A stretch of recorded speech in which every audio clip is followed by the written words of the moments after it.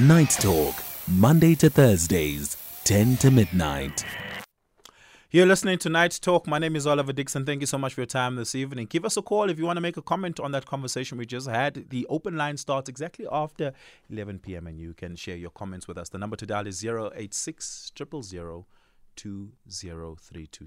086 000 2032. If you want to send us a WhatsApp voice note, that number is 0614 104 107. 0614 104 107. Tweet me, it is at Oliver_speaking on Twitter, Oliver Dixon on Facebook. Oftentimes, when the budget speech is delivered, South Africans ask questions like, who advises these people? Where did they get the idea to do that and that and that? There are various statutory bodies involved in the economic value chain that contribute in different ways to the economic outcome of the country. Some in an advisory capacity, some in a research capacity, some in a regulatory capacity, and some in an implementation capacity. One statutory body in South Africa is the Financial and Fiscal Commission, right? Of who the chairperson is Dr. Nombeko Mbava. Dr. Nombeko Mbava, a brilliant mind about the economy, is a lecturer, but tonight we speak to her in her capacity as the chairperson of the Financial and Fiscal Commission. Dr. Mbava, thank you so much for your time. I really do appreciate it. Thank you so much, Oliver. It's a great pleasure for me to be here. Always an honor to speak to you. Let's start here. I mean, I've interviewed you multiple times, and have, we've, as listeners and as the media and as South Africans, we've gotten great value out of the work you do as an economist and as the chairperson, and perhaps even just as the commission altogether. But you wrote a column recently in the Business Day, which I think is really, really detailed and incisive. Let's start with the point the column is trying to make. What does the Financial and Fiscal Commission do? Yeah, well, that's a very important question. You remember that, in our constitution, a various number of institutions were established, independent constitutional institutions, which essentially were meant to provide checks and balances on our government and to also ensure that government lives up to our constitutional democracy and to our rights as citizens. So these institutions are there to provide some sort of oversight and to hold our government accountable. We call them Chapter 9 institutions because they are in Chapter 9 of the Constitution. And the FFC is also a constitutional body as well. But in the Constitution, you'll find the FFC on Chapter 13, which essentially speaks about the fiscal powers between the three spheres of government. So essentially, Chapter 13 of the Constitution discusses about who has the power to raise revenue, how is the revenue going to be distributed, and then also explains the role of the Financial and Fiscal Commission. So the idea of the Financial and Fiscal Commission, according to the drafters of the Constitution, is to have an independent body that will have an oversight in terms of how the division of revenue is divided equitably between the three spheres of government. So the idea was to take the politics out of it, to have an impartial body, rather than to have the politicians themselves or even the executive make those decisions because of vested interest. So you'll have an independent body, an expert advisory body, which will decide how much and how should these allocations be made. And also there are clear guidelines as well, if you look at the Constitution, on what it is that we need to consider when we make these decisions. So if you look at section 214 of the Constitution, it's quite clear what is the criteria that the FFC, when it makes its recommendation and is being consulted on how to do this, how to advise on this division of revenue between the three spheres of government. What is the criteria? What must it look out for? Yeah. So the national interest is very important. The capacity of the provinces and the municipalities to be able to deliver basic services, and to also look at the economic disparities of the provinces as well. And also to remember, Oliver, that where is the money coming from? Yeah. Who has the fiscal raising power? The provinces do not have the fiscal power to raise revenue. Revenue is raised by a national government.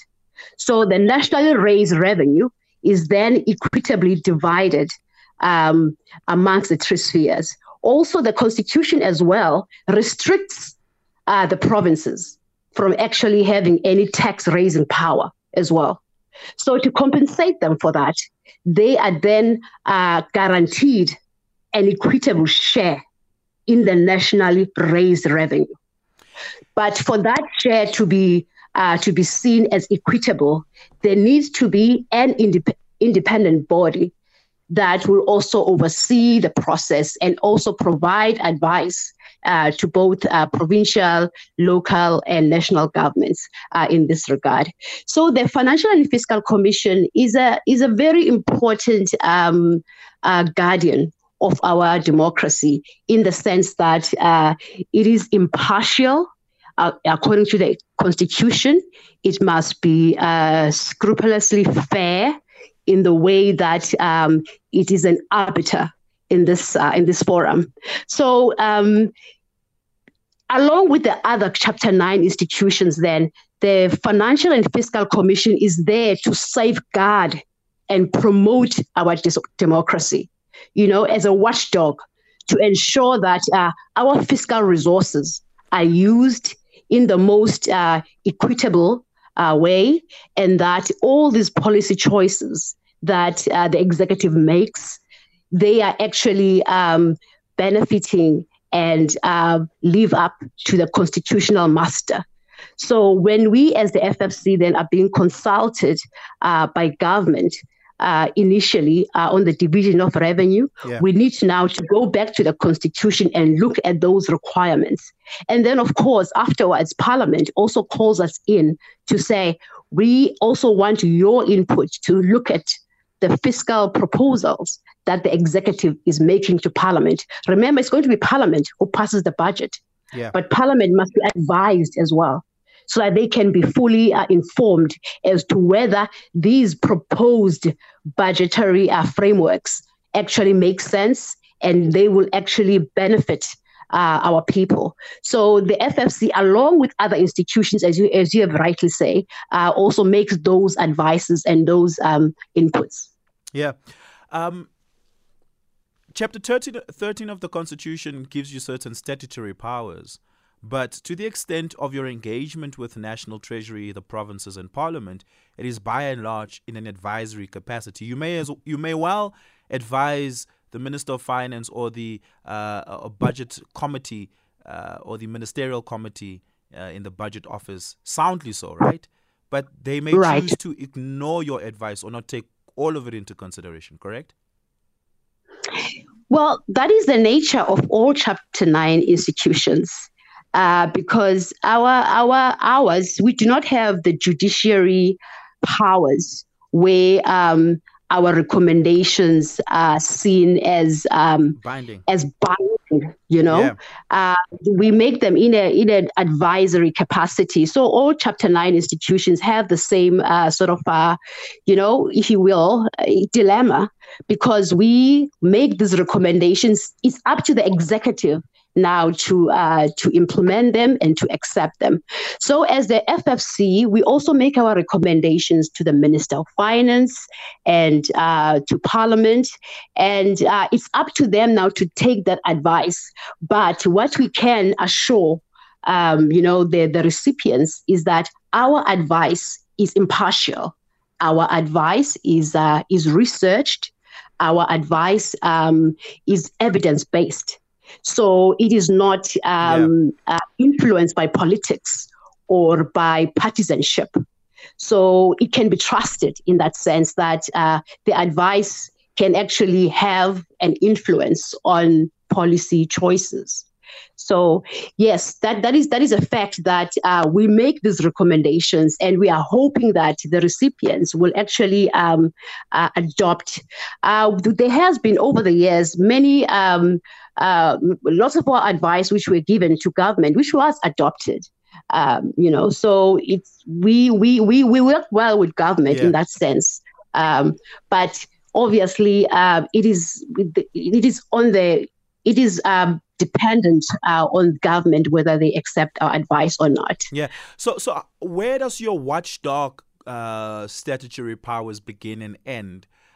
So let's say Parliament passes a revenue division that is not equitable. What are you empowered to be able to do about it? Okay. So remember, Parliament is also advised by the PBO, which is the Parliamentary Budget Office. Yeah. So they are there as well to advise Parliament.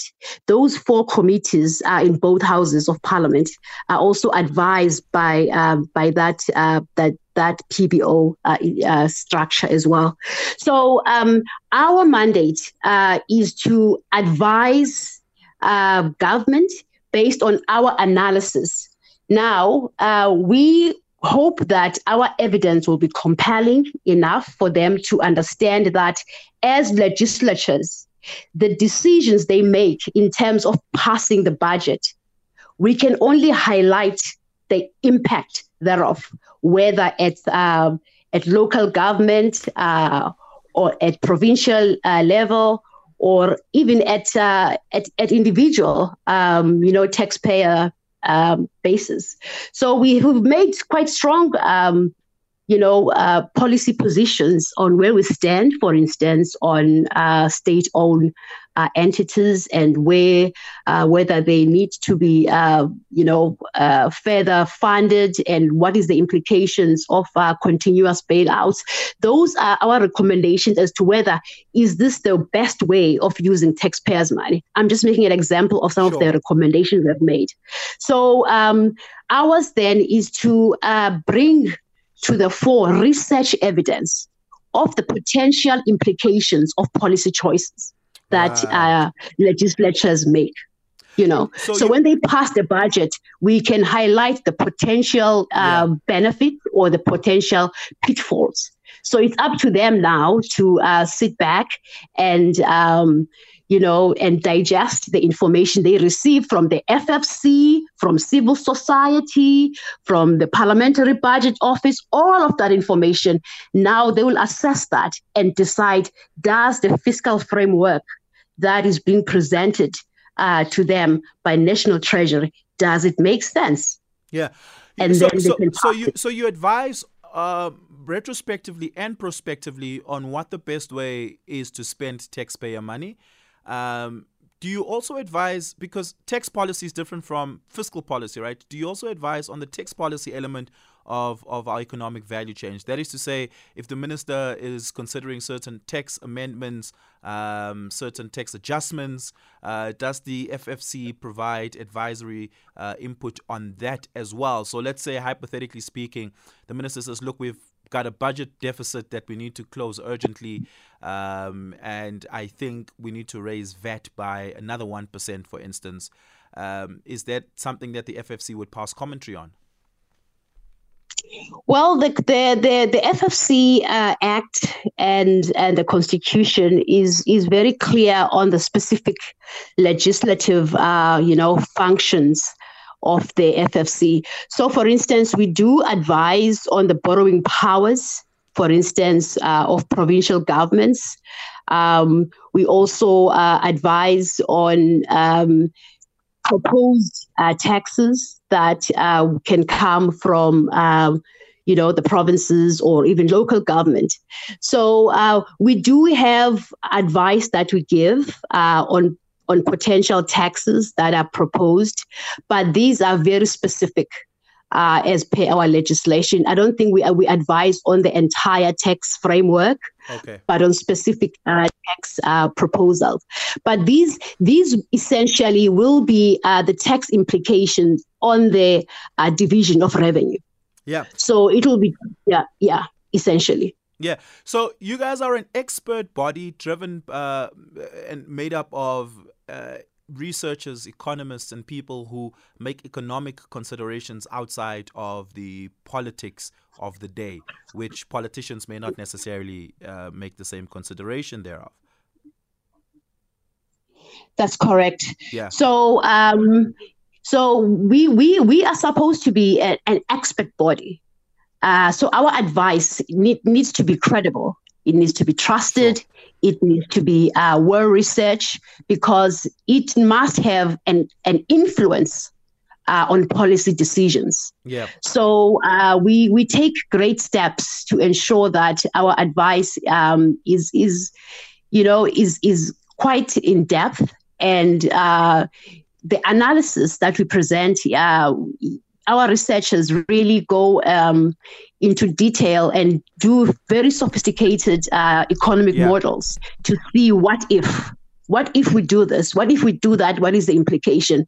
And then we can have a potential, scenario that we can present. I'm glad you speak there about the projections, right? Because you called out some of the projections that come out in National Treasury as not having been consistently good. For instance, in your Business Day column, you said what the Commission has not done fully in line with its mandate is the proper forecasting and monitoring of fiscal rules. This is important because in South Africa, the policy planning process has been characterized by consistent overestimation of GDP growth in the last 10 years.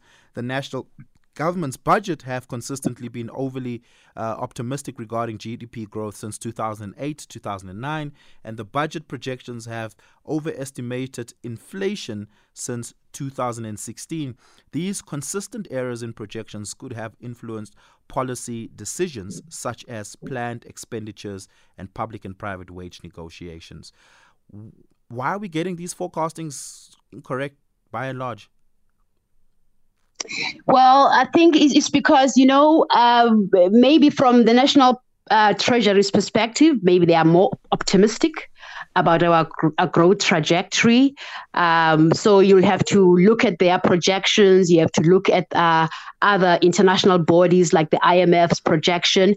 But you'll always find that some projections are more conservative than others. Some are more optimistic. So when you have more optimistic projections, you're probably going to make decisions which are more,